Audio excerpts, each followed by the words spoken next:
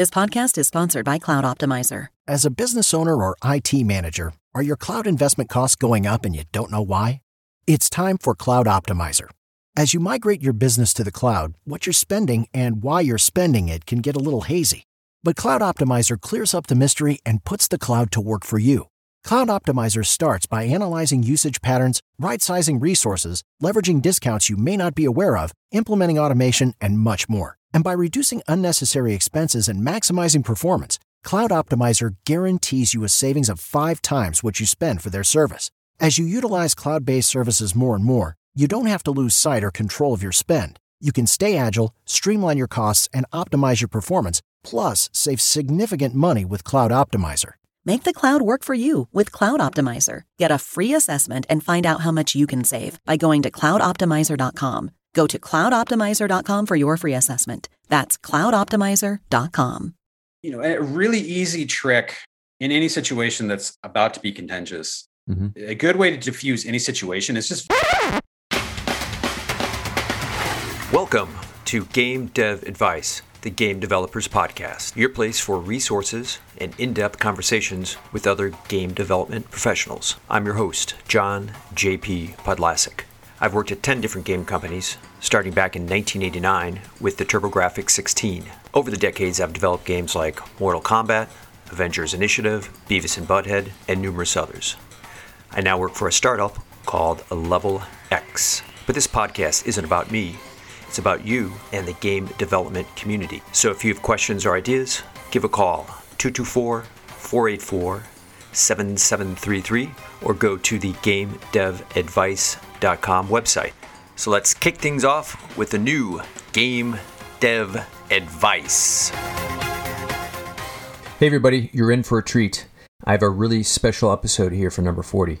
Justin Fisher is a close friend who also happens to be, without question, the best and sharpest production mind I have ever worked with over my career. From 2010 to 2014, we worked closely at Wide Load Games, a studio acquired and later shut down by Disney Interactive. Justin has worked in one form of production or another for almost 20 years, in music, television, software development, and primarily games. He's currently the lead development director for Industrial Toys, an EA studio in Pasadena, California, and working on the new Battlefield Mobile. He also holds an MBA from Northwestern University and is just a really awesome person. Hey, Justin, how you doing tonight? Doing great, John. Thanks for having me. Cool. So where are you calling in from?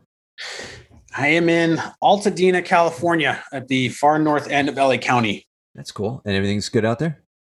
Yeah, so far, COVID is slowly receding and life is slowly getting back to normal here. So yeah, it was my next question was kind of like, you know, how are you doing with COVID and everything? So it's starting to get better now and people are vaccinated and getting back to semi-normal-ish stuff. The infection rates are down. The positivity rates are down. Vaccination rates are going up. Cool. So it feels like it's getting back to normal. So what's your current role? I am the lead development director at Industrial Toys. It's an electronic arts studio in Pasadena, California, so just south of Altadena. And we are currently working on Battlefield Mobile. So how did you get started in the game industry? Well, this is going to sound like a joke, but it's the truth. I really only had 2 career paths I was interested in. One was being a rock star, not a musician, a rock star. The other was making video games. So I went to college for audio technology because I wanted to try the rock star thing first and did that and got in a band and tried the band thing and really had a go at it and thought we had made it. And then that's a whole side story, but that completely exploded in our faces. And so I figured, why don't I go with plan B? And I had to take kind of a roundabout way to get there. Ended up working in production television for a little bit at a German television company in Washington, D.C. Okay. And then eventually moved out to Chicago, kept knocking on doors and sending out resumes for everything. Got very few interviews, but finally managed to talk my way into an internship at Wide Load Games in Chicago, which was a small independent studio that was focused on trying to do a new production model, which was heavily focused on outsourcing and just maintaining a smaller core team to kind of keep costs down. And making funny games. And it was co-founded by Alex Seropian, who's one of the co-founders of Bungie. Right. So, I basically sent them a very enthusiastic email saying, hey, I can do all these things. I can edit audio. I can edit video. I can go get coffee. I'm studying Taekwondo. I can beat people up for you. I will work for free. I really want to get into the games industry, and I can't get any jobs because I don't have experience, and I can't get any experience because I can't get a job. So Can I just get an internship and hang out and learn stuff? And he sent me an email back the next day, which ended up being my 26th birthday of all things. And I was drunk at Guitar Hero, and I got an email from Alex Seropian. Right. Industry heavyweight. You're like, holy I'm like, and this is like, I just moved to Chicago. I didn't have a job yet. And most days I was very productive. I was, looking for jobs or working on my resume or like teaching myself coding. And I wasn't fucking off or playing video games all day. My wife, then girlfriend, was at law school. So while she was out, I was trying to be productive and find a job. But that day was my birthday. And I was like, you know what? Fuck it. I got a copy of Guitar Hero and a 6-pack of beer. And I was getting loaded in my apartment, blowing through Guitar Hero, and got that email. And he basically said like, hey, your enthusiasm is awesome. We might be able to do an internship, but probably not till the end of the year. So hit me up. And this was October. Okay. So I hit him, just counting the weeks, and finally wrote him back in December, like, hey, remember me? Is this still an option? Is this still in the cards? Like, yeah, it could be. It's still in the cards. Why don't you come in for an interview? Cool.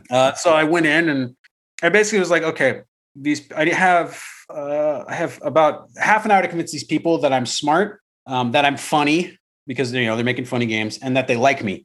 So I went in, and I don't actually recommend this as an interview strategy, but I went in. I was like, I'm going to have an opening joke. And, because I knew the first question was going to be like, tell us about yourself. So I sit down with Alex and Matt Sell, who was the lead writer. And, Matt, right. The one and only.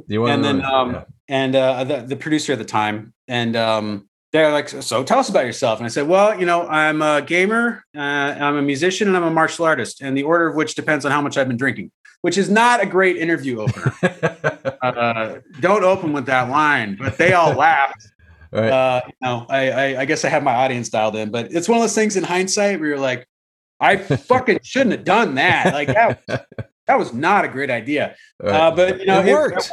It worked. They did give me an internship. Although I heard later that the producer said to Matt, like, I don't know about this guy. He seems a little intense, but for whatever reason, it worked. So that was my start. And I started on January 8th, 2007 as a lowly production intern with a $1,000 a month stipend.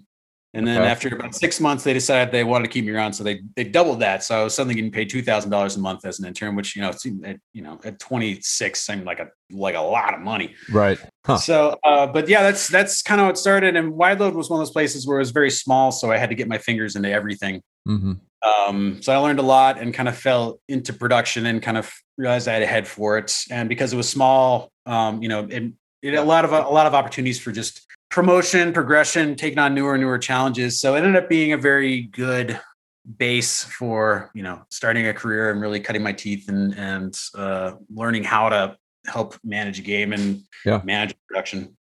Yeah, because I think Wide Load was acquired by Disney. Was it 09 or 2010? Yes, it was September of 09. 09, okay. Because I came in at 2010 and it already had been Disneyfied, or the Disney thing had started. So no, that's great. You were there and you worked in those smaller games, right? Like Hail of the Chimp and stuff like that, or Hail of the Chimp and Texas Cheat'em, which was a Texas Hold'em game where you're supposed to cheat, which was that was my first project as the lead producer. As it was like a small 4-person team working on basically an XBLA PSN download game. Which also was kind of my first experience really driving the relationship with a publisher and figuring out milestone deliverables and kind of running interference for the team and running the cert process. A D3 publisher who I don't think is around anymore, but they were sort of a boutique publisher at the time. They did games like Lollipop Chainsaw and then from there, Disney acquired Marvel. Wide Load started working on Avengers Initiative, which, is a big kind of a Hulk in Infinity Blade kind of game. Yeah, and alongside that, I was working on what was called Marvel XP, which was supposed to be the sort of glue that tied all the interactive Marvel elements together in a sort of like this transmedia kind of experience back when that was a thing. Right. And that was also another interesting project because everybody wanted a lot of things out of it, but nobody wanted to pay for it. So I learned, I had one full-time engineer, one full-time designer, and some contractors who I could bill like 20 hours a month or something ridiculously small. Yeah. I had to figure out how just to make that thing work and be scrappy. So that was where I really learned how to be a producer and make tough calls and, make the best of a limited pile of resources to try to get some sort of vision achieved. And it was messy and it was small and simple, but that's still one of my proudest things in my career. No, that was a lot of work. I remember being like impressed with what you guys pulled off with such a small team and so many cooks in the kitchen and all that kind of stuff. It was tough, but it was still, that's kind of what made it great. Like we had to be so skunkworks about it and and deal and do things on the table and be really creative with like, how can we have text? What can we do with text that's interesting? Or we can, Marvel will give us a dump of all sorts of images of all their characters. How can we make that into something interesting? Mm-hmm. So I'm one of those people who tends to thrive when I have very, very limited resources. Like I have to make the most of what I have. So that was kind of that was a situation where I did pretty well.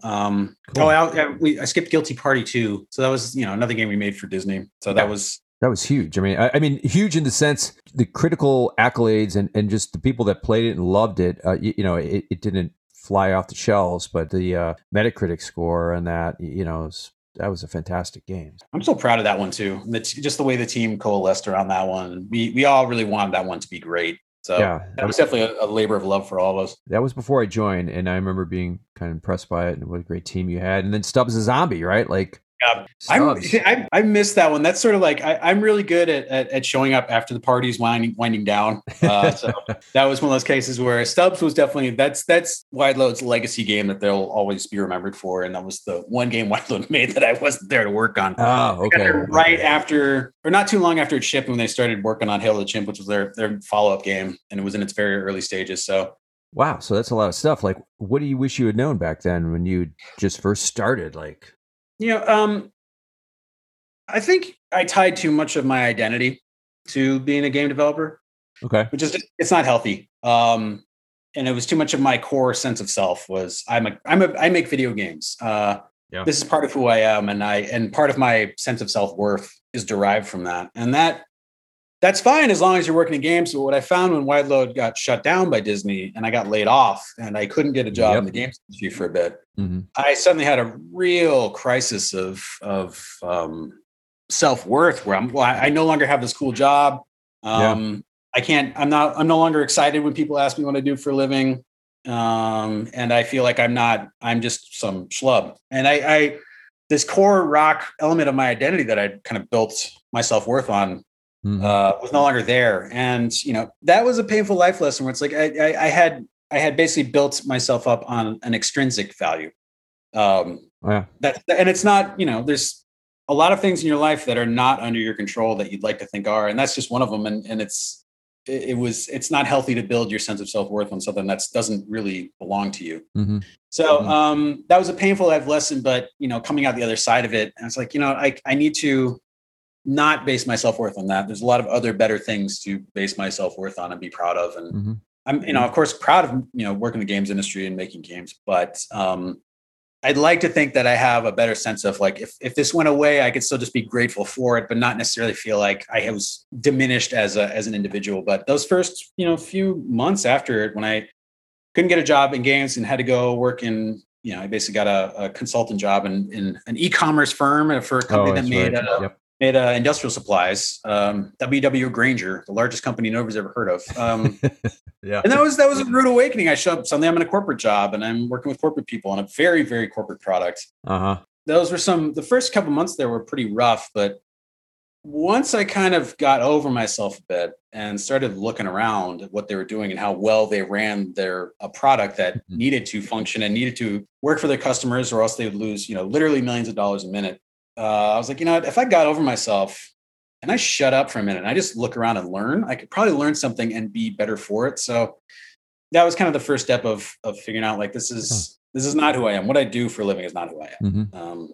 I have other more valuable things about me that I can draw upon to feel good about myself, that don't involve work, that don't involve something that is extrinsic. So long-winded story to answer your question of it's a great job. It's a great industry. I love it. I love the people working it. I love the product. I'm a gamer. It's definitely what I want to do, but it's healthy to have a separation between what you value about yourself and your job, because it can go away. It can go away at the drop of a hat, and there's not always something you can do about it. So make sure you are prepared to deal with that and to not suddenly feel this sort of loss of self. Wow, that unpacks a couple things, right? Like it's like that was something with me too, right? Like I make video games, and then every decade I just get burned out, be like, I'm done with this shit, and like go into corporate America and then get pulled back in. But that whole identity, was tied to that, and especially some of the projects I'd worked on, and saying that's not who I am, that's just part of who I am, and don't get wrapped up in that. And then the whole layoff, right? I remember it was just like, I won't say the name, but there are all these rumors about layoffs. This was like 2014, like March, I think. And it was February or March. Yeah. I got a text the night before, and it's like, the missiles have launched, from somebody in Glendale corporate, because we were, our studio was very small. We were working on a high profile game. It's like, we're fine. We'll fly under the radar, right? Like, we're not just this giant cost center that's gazillions of dollars. And walked in the door, and there's HR people from LA here. Whoa, I guess that was right. Yes, the missiles have launched. Everyone in the back room. Yeah. So, we did the thing you would do, which is go out and eat tacos and get shit-faced drunk. And oh God. That was a pretty good headache the next day. Yeah, I never made it home. I slept on the couch there in the focus test room. Oh God, yeah, yep, and, it was a late night because we had all the booze that we had accumulated over the years. We couldn't let Disney throw that out. No, it was right. We didn't do it. It was partially open. You can't pour it down the sink, so we had to pour it down our mouths and wipe out the liquor cabinet. And then the next day it was instant. The orange crates and get your stuff, and to Disney's credit, they were very generous in terms of the Warren Act, and employee was 60 days we were considered an employee, and then the severance. Yes, I have no complaints about how it happened. Like, if you're gonna shut my studio down, do it with class. And Disney definitely did, and they took care of us. Yeah, and, it's the opposite of like Telltale Games and all those like horror stories of people just getting totally hosed. So very soft landing. So, and in retrospect, as much as I loved Wide Load and love that crew, I wouldn't be who I am or where I am right now if that hadn't happened. I hadn't kind of had to face some of those challenges. And if I, at the time I was in grad school getting an MBA, right? And because Wide Load was so demanding, I could do one course a quarter, which means that I was going to be in grad school for 5 years. Yeah. Which is like, that's a long time. And then when Wide Load shut down, I got a very easy corporate job where I could do homework at work. I blew through it in another couple of years. So that made for, getting through that faster. I had to face some sort of, my own sort of personal crucible, right? Of, who am I? What's actually valuable to me? What's important in life? Because, I couldn't get another job in games for about 4 years just because there just wasn't much there in Chicago. Yeah. And, it's one of those situations that the layoff and going through all that in a studio closures, it's horrible to go through, but I hate to say it builds character, but it does. Yeah. Right. We all survived it, and nobody died. Yeah. Everybody at the studio landed on their feet somewhere. And, we're all, we've got lifelong friends, right? Like we see each other at GDC, and a lot of great friends. Yeah. And it just is like, it's now I know that I have a deeper appreciation for, it's sort of like a professional memento mori, right? Like any of this can go away. I'm working on Battlefield Mobile. EA is excited for it. They're supporting it, but there's still no guarantees. If we botch milestones, then we start looking attractive to kind of wind down too. So it's really time to do. I thought Wide Load would always be there, but it wasn't. And that's just not up to you whether it is or not. So just having gratitude for the moment and gratitude for the experience and the friends along the way, and gratitude for the good, the bad, the ugly, the warts, all of it. That's really what I pulled out of that. And if that shutdown hadn't happened, would I have had some of these epiphanies and these realizations? Maybe not. So I think you can't be grateful for where you are in life and also not appreciate how the tough parts got you to where you are too. So that's kind of where I sit with it. Yeah, no, that all totally makes sense and resonates. What about advice for someone looking to get their first job now, like here in 2021? It's so hard. This industry we need young talent. We need the next generation of developers, but we make it so hard to get in. Right. I mean, I think it depends what you want to do and what fields you want to get into. Mm-hmm. Definitely build up. Like if you're a designer, build stuff. Don't build huge things. Build a lot of small things. In my experience, it's in an interview process. I'd be way more impressed with a junior candidate who have built 10 things that all were like a half-hour experience versus one person who tried to build one 40-hour thing and gave up 10% of the way through. Right. I read this. Cliff Bleszinski said this once. He's like, I'm way more impressed by people who can finish things than people who can start things. It's way harder to finish a thing. Oh, totally. So I think, like for design, it's definitely that. Mm-hmm. Build things, even if it's just, in Unreal with off-the-shelf assets and just all using the blueprint system and Node C++. Just build things so you can say, hey, I can create a thing. I can make something from the ether and it's a complete thought. For artists, build a portfolio, get feedback. Engineers, kind of same thing. Build up your chops. For production, that's a little trickier. Try to get internships. Try to get, pitch yourself as somebody who's willing to do the lower tier stuff that isn't maybe the most glorious stuff, like being the person who's willing to take the notes and the person who's willing to record the meeting and distribute the Zoom recording to everybody. But be willing to take those very small, not sexy roles, but because you'll actually still learn a lot even by being the person who gets the coffee, because you get to walk into the room with the people who want the coffee and kind of see what's going on and get to know those people. And I think really the biggest advice I have for junior people when they've asked me is be awesome, which sounds really stupid. What I mean is just execute at a high level, everything. That starts to build a track record of like, oh, this person is willing to get shit done, even if it's not exciting. And it's like, hey, can you just edit this? Can you edit the formatting on this Excel spreadsheet? Yeah, that sucks. Nobody wants to do that. But if you're the person who just says, yeah, sure, I got it, and you get it done and it works and you didn't complain, and you don't, fuss about it. That's how you start building that trust of more senior grizzled developers who maybe you don't have a track record, but for your own projects in the industry, but you're the person who will get shit done, right? And won't complain and will be like enthusiastic and just always deliver. Then you start getting the sexier stuff. So like, if I'm looking at somebody who always it seems really way smarter, but always whines about everything, and the person who just delivers every time, I got some sort of new opportunity, I'm probably going to go with the person who just delivers every time. I'm like, you're the person who actually wants to get a thing done and thinks in terms of the collective versus what's best for me. Yeah. I think like, Anderson at Wide Load, right? Like it was always like, hey, we got to build, review, make sure it's loaded. And at 9:15, we can look at the build when everybody's there. And he's like, I'm on it. I got it. And he did, he just delivered over and over again. He always had it on there, and there wasn't a bunch of people standing around tapping their foot. Why is the build not loaded? What's going on? And that kind of, both enthusiasm and then like doing the thing that you said you were going to do builds trust. And then it's like, all right, person did that. I'm going to have them do this now because they prove they can do that. It's not the sexiest thing, like make sure the build's running and then connected to a TV, and that so we're all standing at 9:15 for a build review. But, that person did it. And that's the kind of thing that shows character and shows initiative, and they progress in the industry, right? Yeah, and now he's a producer on Mortal Kombat. Yeah, exactly. The time difference between him being an intern and him being a producer on Mortal Kombat is not very, very long. He always showed up. Right. I'm way more impressed by the person who wants to do well at the thing they have than the person who wants to do well at a thing somebody else has. That always.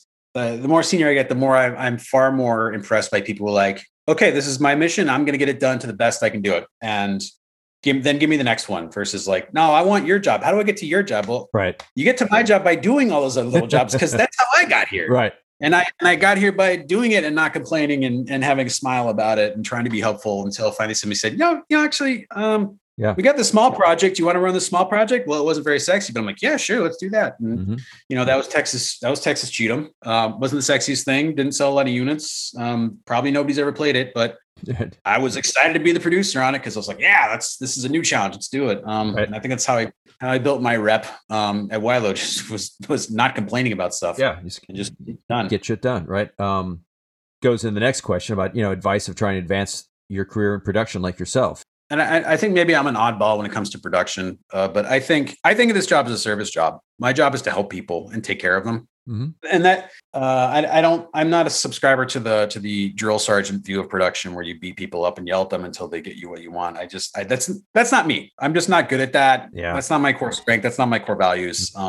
I view this job as how do I help people? And that doesn't mean ice cream and foot rubs. It's like, how do I help you if you're more junior on the team? Like, how do I help you have a structure that makes your day make sense? How do I make sure work gets to you in a way that's understandable? How do I make sure you understand where we're going and why so that your work has a context? How do I make sure you have the context of what's going on in the studio that you can digest and make sense and makes you feel like the things you do have meaning?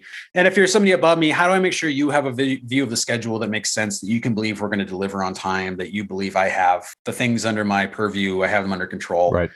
It's how do I make people around me comfortable? If you're the publisher, how do I make sure you feel like you're going to get the builds you want on time and the build process makes sense and it's going to be, I'm making the best of the money you're giving us. So to me, it's a service role. It's how do I serve my team? And I look at the team. Like everybody's looking at the designers, looking at the game, engineers looking at the game, EA's looking at the game. I look at the team because the game is covered. Way more talented people than me have that. I need to help the team. Yeah. Remove roadblocks, all that kind of stuff. Yeah. Roadblocks, make sure they're comfortable in the right ways and uncomfortable in the right ways. Like I want people, there's like the concept of distress and eustress. There's eustress, like euphoria, like stress that makes you feel productive and challenged, like working out or doing a math problem if you're into math. Like, yeah. I want people to feel eustress. The distress I want to be minimum. So how do I fix that? And how do I make sure that things are efficient and Jira makes sense and it's not this stupid, cancerous ball of nonsense, but it's actually somewhat streamlined as much as Jira can ever be. Right. So to me, that's if you do that, if you're focused on both up and down, taking care of people and servicing their needs, that's all the job is. If you're doing that's if you're answering the needs of your team and the needs of your publisher and your studio leads, right, that is the job, and their needs will dictate what you need to do. So I'd say focus on, it's not about Scrum certification. It's not about spreadsheets and waterfall graphs. It's about serving the team's needs. If you can do that, you'll do great. And from there, lean into your strengths. Like when you and I work together, I lean to my strength of like, I'm not necessarily a firebrand. I'm empathetic. I'm good at, taking aggressive feedback from people about how much process sucks and being productive about it. I'm like, yeah, that's great. Tell me how it's stupid and how I suck at my job and I'll make it better. Right. And I pair well when those are my strengths. I lean into them. And because I'm not a big intimidating person, people tend to open up to me and they tend to tell me what's actually on their mind because they know I won't flip a table at them because I'm not good at being a table flipper. When I get angry, I just get like the Tasmanian devil.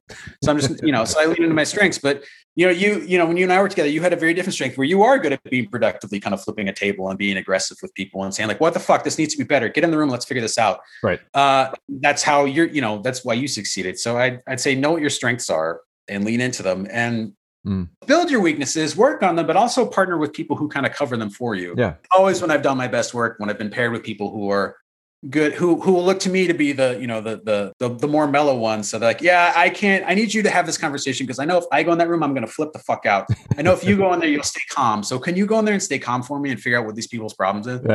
Yeah. That'd be the second piece of advice. And the third is what I've realized about this job is it's like a Pareto principle thing where 20% of your activities will cover 80% of your success. And for me, that 20% is it's communication and situational awareness. That's it. If you can be aware of where you are and where you're going and what's happening, and you can provide that awareness to your team, it makes it a lot easier to find the risks, find the problems, find the blockers, because everybody can see things and they're all kind of where we're going, what the status is, where the pinch points are, and then just give them a way to communicate effectively. If you can do that, your team will actually service you by telling you what's going on and where they need your help and where they need your attention because, hey, there's things over here on fire. I don't know if you saw that. No, I didn't see that, but I'm glad I put you in a position where you could tell me. Right. So now I can go doing about it. Right. So instead of a week later, you have to dig it up and you're like, why didn't anybody tell me about this? Holy shit. Yeah. Like, why is this burn down so jacked up looking? Yeah. Oh, because I didn't give you the vision, the viewpoint you needed to be able to see that it was jacked up so you could tell me in advance. So that to me, like the more senior I get, the more I'm just focused on like, how do I give people situational awareness and how do I give them a way to communicate it? or communicate about it and to each other and with me. To this very week, people were bringing things up to me that I never saw because the project's too big. But they were like, hey, Justin, I need help with this. This doesn't work. I'm like, okay. Glad you told me. So enable your team to see the things, even if it feels naked, even if it feels like you might be exposing your own, like, oh, fuck, I might have fucked this up. But better they tell you now than when you're trying to get into cert or, gold or push out a patch or anything like that. Yeah. No, it's all great stuff. What about advice for developing interpersonal skills, EQ, the soft skills as they call it? Hey, hope you're enjoying the show. If you are, please go to patreon.com/GameDevAdvice. We'd love to see if you can support the show and help new episodes keep coming out. That's patreon.com/GameDevAdvice. Thanks. The first thing I always try to do is seek to understand before being understood. That's always I always try to go in a room and figure out, like, why are you upset? What's going on? What's not working for you? You seem off today. Like, I'm good at picking up when somebody's off. Like, somebody just is like, this is not your normal demeanor or your normal tone. Yeah. I'm terrible about, intuiting what it is. I always assume it's something I did. And that's, my own apology. But I'm good at picking up when somebody's kind of feeling off. So it's very much like, hey, man, you doing okay today? What's going on? You seem a little tense. Yeah. And maybe it's, my dog is sick, blah, blah, blah. But somebody's like, no, this fucker over here is doing this thing. Right. Oh, well, what's he doing? Well, he keeps saying this thing, and I feel like he's after me, and he's just such a dick. I'm like, oh, okay, well, thanks for letting me know. Let me go check in with him. And I check in with that guy. He's like, oh, no, I didn't mean it that way. I was just trying to give direct feedback because we're under pressure. And it's just, all these people don't have context for each other's actions. Yeah. Neither did I. So it's like, there's times when my instinct would be go into a room and get pissed off about something because something wasn't right. But it's like, maybe before I do that, before I tell people why I'm upset and why I'm disappointed, let me just understand what they were seeing and why they acted a certain way. And usually I find, there's certainly people who are incompetent. And there's certainly people who do things in bad faith or for the wrong reasons. But generally speaking, if you're working with a competent team, usually people just, what they do in the moment or from their vantage point actually makes sense. If they got upset, it's because they saw things a certain way. And, from that perspective, it makes sense that they got upset. So try to understand where somebody's coming from before you tell them where you're coming from, because there's so many fights I've avoided that I didn't need to have because before I opened my dumb mouth, I said, hey, tell me what's going on. Tell me, here's what I'm seeing. And it doesn't make sense to me. Tell me why this happened this way, or tell me why you said it, or tell me why you blew up at this person. Yeah. And to go along with that, a really easy trick in any situation that's about to be contentious, a good way to diffuse any situation is just validate the person's viewpoint. It's just say, like, I get why you feel that way. Like, I had one of these conversations with one of my team members last week where he's like, hey, I think we're doing the wrong thing over here. And I don't think we should have done it this way. I think it's wrong. I'm like, I get it. I get why you see that. And you're totally right. These are the downsides of why we did it that way. Yeah. But we did it this way to service A, B, and C reasons. And here are the downsides of that. And here are the downsides of the way you want to do it. And you're not wrong to feel that way. It's totally legitimate to nitpick that or to disagree with your choice. But here's why we did it. Here's the context. And it's sort of like mental Aikido. Like, if people go into a room ready for an argument, and the first thing you do is tell them they're right, they go, and you can see the resolve kind of drain out of their faces, and they suddenly relax and they go, wait, what do you mean I'm right?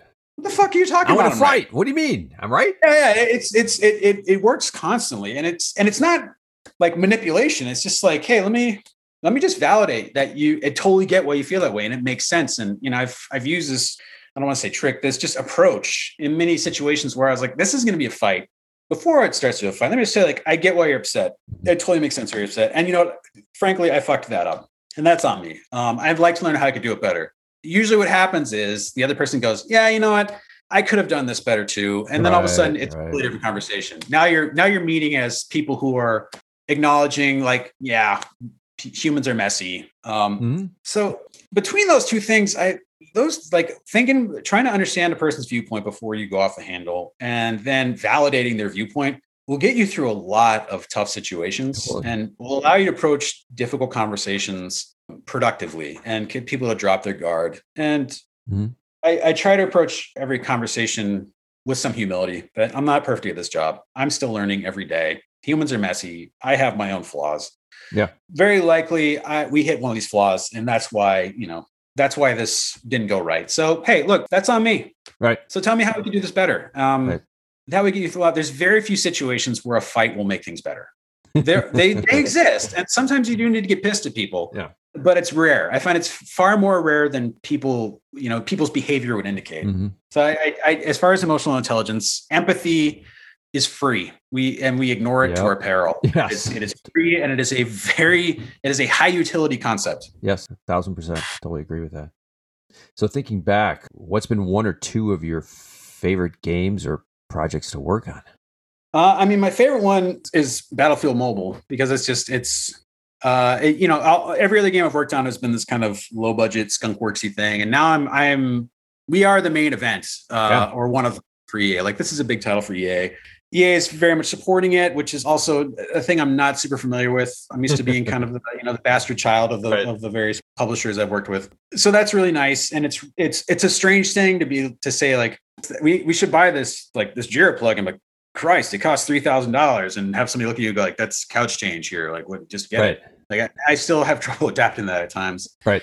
But I'm working on this awesome brand, bring it to a whole new platform. Yeah, it's huge. The technical challenges of trying to take an authentic Battlefield experience and make it on mobile is immense. But it means working with a lot of really smart people who want to solve very hard problems on very limited hardware. So right. I'm able to bring all of my talents to bear daily. My any talents I have with emotional intelligence, all of everything I learned getting an MBA, my fascination with things like data and process and story points and all that. Right. The fact that despite myself, I do like Jira. All of that. Every day I try to make it work. So It's definitely my favorite thing I've worked on so far. The other would be Marvel XP, for the complete opposite reason, that it was, it's definitely, like I said, where I really learned how to be a producer and make decisions about creative design and how to maximize very limited resources and how to wheel and deal and how to collaborate with other projects, because Marvel XP had to show up in, Avengers Initiative with Wild Load's other game, Avengers Alliance, which was a Facebook and mobile game. Right. Making that all work. That brought a very different side of sort of like, it was like guerrilla filmmaking, but in a interactive form. So it was, I don't want to work on something that shoestring again, but as far as a gig to really build up a skill set that was invaluable to my career. Yeah, no, you're right. And the fact that we actually got it done. Yeah. We actually got that thing out there. Like it lived for a while before, those games really got delisted. Right. So we actually got a thing out in the world. Yeah, it had to tie in with multiple games, so you had to deal with all that. But, it's this giant IP, and then the mothership and all those kind of things. So, yeah, I just remember being like, how the hell is he pulling that all together? And like, that is an undertaking, especially with such a skunkworks team, right? So that was. So what are you curious about right now in the industry? There's a huge gap in the games industry right now between, you have like the indie element of, there's indie studios everywhere making really interesting new game ideas, new mechanics, which is awesome. And then you have huge AAA titles, your Spider-Mans, your Returnals, your Red Dead Redemption 2s, all of that. Mm-hmm. We don't really have a middle class anymore. You don't see like Area 51 or, some of Medal of Honor's titles that were kind of late aughts, like that, somewhere in between like these massive 9-figure projects and small Kickstarter indie projects. We're missing. There's a huge gap in the market, and I don't know how to fill it is the thing, because it's just you need publisher backing to fill that, but publishers need to build big things because everything they do is expensive. So they have to make these big bets. And the demands of current generation consoles, like an EA can't put out something, a B- game on PlayStation 5. No. Because people say, like, what the fuck, you're EA, you have all this money, why are you putting out a B- game? Right. But there's still value to an industry that has B- games. You have more content, you have more ideas, you have more job opportunities, and more people who can work on something that's, strictly speaking, a AAA game, but it's not this huge production. And we don't have that. I don't know how that gets filled, but it needs to. Yeah. Like, I don't think our industry being so dramatically bifurcated is healthy. Like there's, I think a healthy ecosystem would be you have lots of crazy, wild ass hair ideas coming out of the indies. Mm-hmm. And then some smaller publishers take some of those ideas and they are inspired to make something a little more mainstream palatable, but not huge. It's like a B- kind of game, but it's still interesting and cool. Yeah.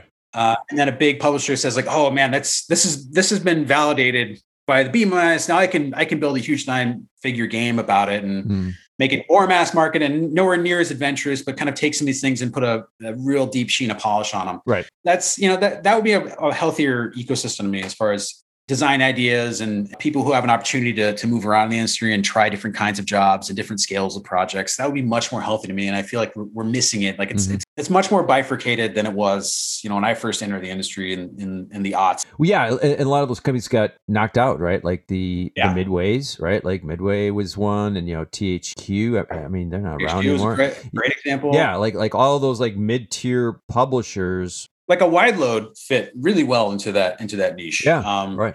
There aren't a lot of wide loads. That 20 or 30 person scrappy studio that's bigger than an indie and has a slightly larger budget, it can hire some outsourcers and do something that has a little bit of a broader scope. Yeah, those kind of studios they're mumuch more rare, I think. Yeah. What about potential threats to the industry and opportunities? Like, I think threat is actually kind of the same thing, where it's you have the better and better that the hardware gets, and the more and more money it takes to create something that actually lives up to the expectations of that hardware. What I'd like to see is at some point hardware just gets so good that we're like, we honestly can't tell the difference between this generation and the last one. So we're just going to kind of tap it here and focus on making cool software. I think that's a pipe dream, but I think that would be great because that would make it easier. Yeah. As far as opportunities, mobile gets a bad rap, but I do think the more powerful phones get, they're so widely distributed and it's so easy to download games to them. A lot of the experience on mobile is getting better and better and less about, match 3 games and more like you can get closer and closer to a genuine AAA experience. Yeah. I think there's interesting opportunities there where it'll feel less and less like mobile, right, right. But I mean, maybe that's how that middle class of studios comes back, as mobile finally bridges the gap between the Kickstarter indies and the massive AAA heavy hitters. Mobile gets big enough that it kind of actually fills that space back up, and then there's a continuity between the wild ass hair ideas on the indie side and the safer, more conventional ideas on the AAA high end side. I think AR actually has some great opportunities too, because it's not quite as technology intense, and there's not such a heavy entrance cost to get into AR as there is with VR. And I do like VR. I think VR is cool, but AR, the barrier to entry is you have a phone, right, or you have usually some other device that you already possess.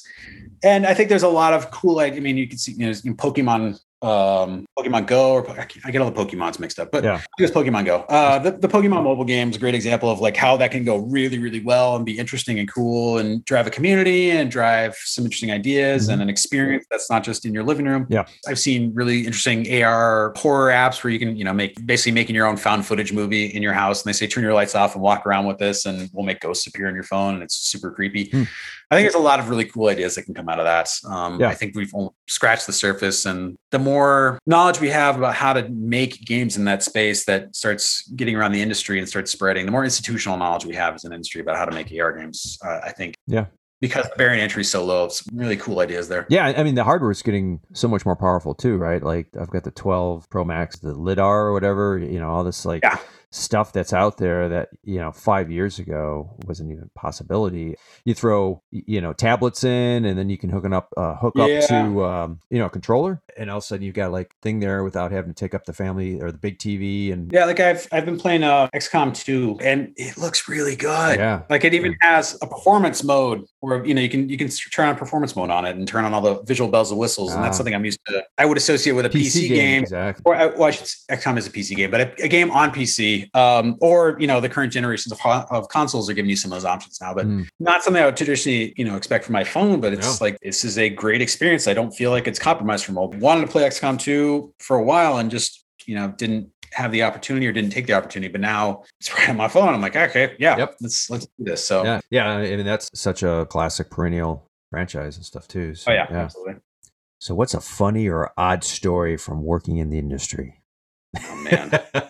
problem is like so many of my funny stories. I'm like, I probably am under NDA, or I have to like kind of like name drop somebody who I'm like, I probably shouldn't do that. But I was thinking about like there was like right after Wide Load closed, I got an email from another studio. I won't say which one. They invited me out for an interview. I think studio head of Wide Load kind of name dropped me as like you should talk to this guy. He's a really good producer. Yeah. So I got invited out. I drive to the place. I show up. I'm like, hey, I'm so and so. I'm here to, I'm Justin. I'm here to talk to such and such person. Right. And I'm like, cool. Fill this out. And they hand me a job application. I'm like, what the fuck is this? I'm just here to talk. Right. Yeah, like you, and it's like, what job are you applying for? I'm like, I have no idea. You asked me to come out here, and so I'm getting a little irritated. And then it's like, list your last 3 jobs and what were you paid at all of them? Like, I'm not fucking telling you that.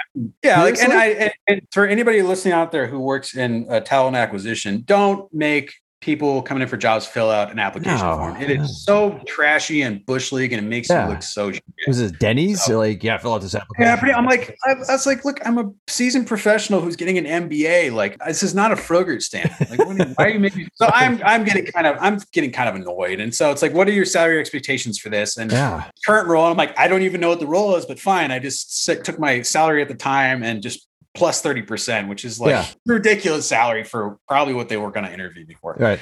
So I'm kind of pissed off and annoyed. And then I go and I talk to the lead creative officer, and we had a really great conversation. I started relaxing, and it was really fun. We had never met, but we knew a lot of the same people. So we were just, we were chatting about the industry, and he's like, all right, cool. Let me show you around. So we go walk around the studio, and it's like all cool. It's your typical studio stuff. And then he, without really telling me he was going to do this, he drops me in this guy's office, and I can't remember, he says, this is so-and-so. Right. He's one of our producers here. I'll let you guys chat. I'm like, oh, I guess I'm interviewing with this guy now. Okay. And I hand the guy my resume, and I could, kind of like I said earlier, there are some producers who are kind of like drill sergeant, yell at people, be mean to people. And I'm like, I think you're one of those, and it's just not boding well. Right. Hand him my resume, and he's kind of like gingerly takes it like it's dripped in urine, and he's kind of I'm doing and then he's favor. like, all right, tell me about yourself. Tell me what your process is, or whatever the question was. And I start saying like, well, I like to build consensus. I like to work with people. I like to give people some kind of agency in the workload and talk through things as a team and kind of figure out goals together. Blah, blah, blah. And he goes, that sounds really utopian to me. Why does that sound utopian to me? And I was like, oh, fuck. You're this guy. And this is like, right. I've just been laid off. I am not in the mood for this shit. Right. And in my head, I'm like, I really wish I had said this, because I just was not, I lost interest anyway. So I should have said this just to say that I had said it. But in my head, I'm like, because you lack imagination. So I'm like, well, certainly it's somewhat egalitarian. He's like, right, here's the thing. Do you watch football? I'm like, no. He's like, anyway, so in football, this coach will show up, and he'll bring his system to a team, and he doesn't actually think what the players need, and he totally fails every time. But you got to understand, and he goes on this huge rant basically that says like he doesn't trust his team, and he thinks they're all idiots, and he doesn't want to get one of those kind. Okay. Yeah. And I'm just sitting there like, oh, where's the door? Get me out of here. I should not have come out for this. I knew this was going to be a waste of my fucking time. Yeah. And I was like, well, certainly, you need to, what's the expression? A foolish consistency is the hobgoblin of little minds. Certainly, like I wouldn't just come in and just drop my system. Like I need to build something that works for the team and works for the situation, and I need to coach people and blah blah blah. It's like, yeah. You and I are actually a lot alike. I'm like, no, we're not. We're fucking not. Right. And we keep going for a while, and I can't remember how this came up, but I was saying like, I like to kind of see what's going on with people, and someone's kind of off somebody, I like to ask him what's going on and try to help him. He's like, yeah. So you're really empathetic. I'm like, yeah. He's like, what's the danger of being empathetic? And I'm like, what are you, fucking Yoda? I was like, well, sometimes it can be hard to say no to people. Like, right, yeah, exactly. Blah, blah, blah, blah. You and I are actually a lot alike. I'm like, stop fucking saying that. You're not alike at all. Right. I don't like you. We're not in the same piece in the pod. Get away from me, dude. I don't know if it was that interview or me asking for some absurd amount of money, but I never got a call back ever. But I think I dodged a bullet there. Yeah. And with your experience in Chicago, John, you might know what studio. Yeah, I have. All right, cut. I'll text you later if you have any doubts. I just said I wasn't going to. We'll cut that out. Just beep it. Just beep it. Yeah, beep it. No. It'd probably be funnier if you beeped it, honestly. Yeah, right. He's like, boot. So besides XCOM 2, like what other kind of games are you playing and excited about? picked up the Demon Souls remake, and it's been good to get back to that and have my ass handed to me. But much more pretty than I played it back in the day and loved it. So playing it again. I've been meaning to go back to the game for years, so now there's a much prettier version. I've been doing that. It's fun. My kids are at the point where they really like video games, and they've been they really want to watch me play. First it was Miles Morales on PS5. Now they want to see the Spider-Man remake, which is basically that's guilt-free video game time for me. So that works. Cool. And then I finally got a Nintendo 3DS at the end of 2019. So right before it was decommissioned entirely. Yeah. So I never played it. So there's this huge backlog of 3DS games that are actually really good that I've been digging through. But right now I've been playing the Metroid remake they put on that thing. So I'm fortunate. I'm one of those people who the 3D effect doesn't make me nauseous or make my eyes hurt. So like I can get the full effect of that system. Right. So it's a lot of fun. Right. And of course, Mass Effect, right? I mean, you're I'm so terrified to get back into that. Like it's I finally clawed my way out of that after playing the trilogy 3 times in a row. Wow. And then I played it once more the next year after we got laid off. I played through the entire trilogy again. And that was my summer vacation while I was looking for new work. Wow. So I'm sort of scared to open the box back up, even as much as I love those games. I will eventually do it. Yeah. But I am. It's like, oh. Yeah. And JJ Williams is constantly like, hey man, you ready for this? Like, no, JJ, I'm not. Right. That dude more than anybody knows how bad I am with Mass Effect. So yeah, he's up there at Ravensoft now, like poking, pushing your buttons. JJ is awesome. He was on the show. If you way back. Yeah, that's right. Oh God, I miss all the wide loaders, but I really miss JJ Williams. Yeah. Just that voice. Yeah. He's always like that. Yeah. JJ is so animated. It's rare that I meet somebody who's louder than me, and that's JJ. JJ. Yeah. Where can people find you online and website, Twitter? And I want to throw a shout out to Breaking the Wheel because that is a great site. It's a great resource for people in production want to understand how to do things the right way and not just old school ways, but that is, Breaking the Wheel is the big one. I really need to get back to that. Ironically, since I've been working at EA, I haven't really touched it in a couple of years just because I've been living it. And I need to actually start getting back to it to sort of drop like, hey, I've learned a lot about this stuff, and here's some new thoughts I have. So one of these days, John. Yeah. But that is something I'm particularly proud of, and I put a lot of time into. BreakingTheWheel.com. Other than that, I am on the Twitters. I don't tweet about games very much. Mostly it's shit posting and me commenting on my friends' goofy posts, and then politics. Right. So anybody wants to find me there, manage expectations accordingly, but it's Justin _ Fisher, FISCHER. 2 underscores. There's a Justin Fisher with 1 underscore, but last I checked, he hadn't tweeted in like 8 years. So don't go to that guy. Right. Last question. What's one piece of advice you give others working in the industry right now? Something I've really come to appreciate over the last few years is that generally at any given day, people are doing their best. And anybody you see, if they're not delivering 100% on a given day, or they're having a tough week, they're doing their best. Just always have that in mind. If you see something that somebody did something, especially in this COVID era, when we're all working remote, we're missing out on social interactions. We're missing out on body language. We're communicating through Zoom calls or emails or Slack. It's so easy to misinterpret comments or misinterpret just like an emoji that somebody applies to something you put in Slack or any of that. Yep. Just understand people generally are doing their best and generally have good intentions. But I think the other side of that is everybody is doing their best, which means also like the most conniving politician and the toxic person in your office are also literally doing their best. And that doesn't mean like, oh, hey, let's cut them some slack. They're doing their best. Like, no, this is literally the best they can do. And understand that you can want them to do better and you can tell them to do better. And they might at times do better. Yeah. But if they keep regressing to that mean of that behavior, that literally is them doing their best. And you really need to think about what that means for your studio, for your culture, for your career. Yep. So it's a double-edged sword where some people you really want to realize that like, hey, they made a mistake. It's not because they're incompetent. It's not because they want to do a shit job. Most people don't want to do a shit job. Yeah. But sometimes people just are doing their best. But also sometimes doing your best means that you are just you're not somebody worth maintaining a relationship with, keeping employed at a studio, hiring in the first place. So just keep that axiom in mind that everybody's doing their best, and use that to judge how you want to work with them, invest in them, befriend them, open up to them, all of that. Because it's more of a universal truth than I ever really appreciated until the last few years. No, that's great stuff. Well, thank you for being on tonight. I know we've. Sure, it's my pleasure. I'm sorry it took so long for me to be on. I found that if it's not family or work, I'm so much better at not procrastinating at work or in my family life. But that's, like I said, everybody's doing their best, and I'm a notorious procrastinator. So that procrastination expresses itself in other areas, like when my close friends want me to be on their podcast. So I'm happy to have finally made it happen. Yeah, I'm sorry it took so long. Cool. Thanks for listening to this episode of Game Dev Advice, the Game Developers Podcast. Go to the website at gamedevadvice.com and you can find the show notes along with show notes for all the other episodes.